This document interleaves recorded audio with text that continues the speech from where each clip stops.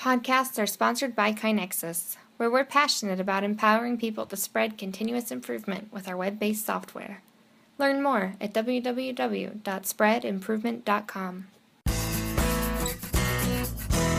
Hi, this is Mark Raven, and welcome to Lean Blog Audio. It's episode 89 for August 27th, 2015. Today's episode is titled Throwback Thursday. Inc. magazine writes about Dr. Deming in 1987. So I stumbled across an article from the Inc. magazine archives. It's titled Zero Defect Management, One Quality Expert's Advice, Start Running Your Company Differently. Now, in 1987, I was starting high school, and it was probably right about the time when my dad, who was an engineer and manager at General Motors for 40 years, was able to attend one of Deming's famed 4-day seminars. And hearing about that was my first exposure to Deming or anything vaguely related to lean thinking. Now, if you want to read that full article, I've linked to it at leanblog.org/audio89.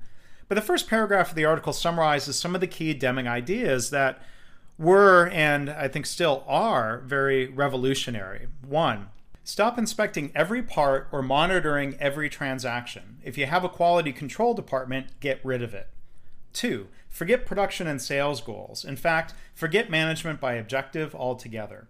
3, and oh yes, abolish employees' annual performance reviews and merit raises. So it's interesting to me that Toyota, a company that was influenced greatly by Deming, still has final inspection areas at the end of their assembly lines. And this surprises people who visit their plants. They'll say things like, well, I thought Toyota built in quality at the source. It says so on their website. Well, Toyota, for all of their efforts, still does not have a perfect process. They don't generate perfect quality. So they've decided that having that final inspection, while technically waste, is better than passing on defects to their customers. Would Deming be disappointed in them? Well, I don't know. Maybe not if they are continuing to improve. Again, from the article.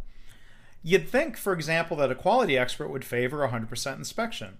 In fact, Deming would argue it often makes no more sense than a shopper's opening every package in the supermarket before buying. If the production system is good enough, mass inspection is likely to be a waste of time. Similarly, to rely on a quality control department is to tell workers, indirectly, that high quality isn't their job. Quality has to be built in, not inspected in. End of quote. So I love Deming's analogy. If quality is good enough, you don't have to inspect everything.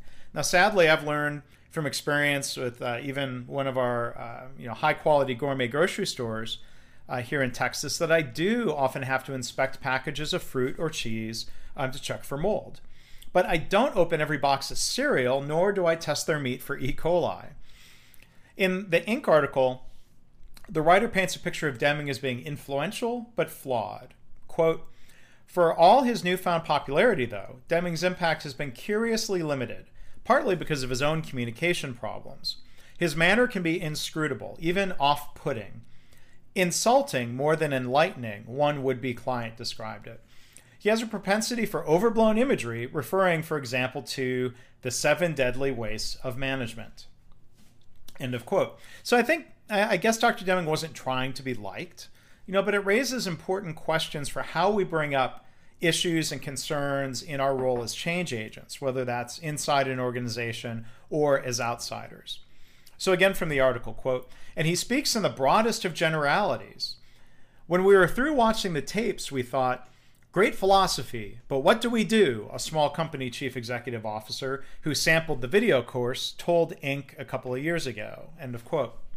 Now, Jack Welch, the former CEO of GE, said a similar thing in one of his books, as I blogged about earlier this year.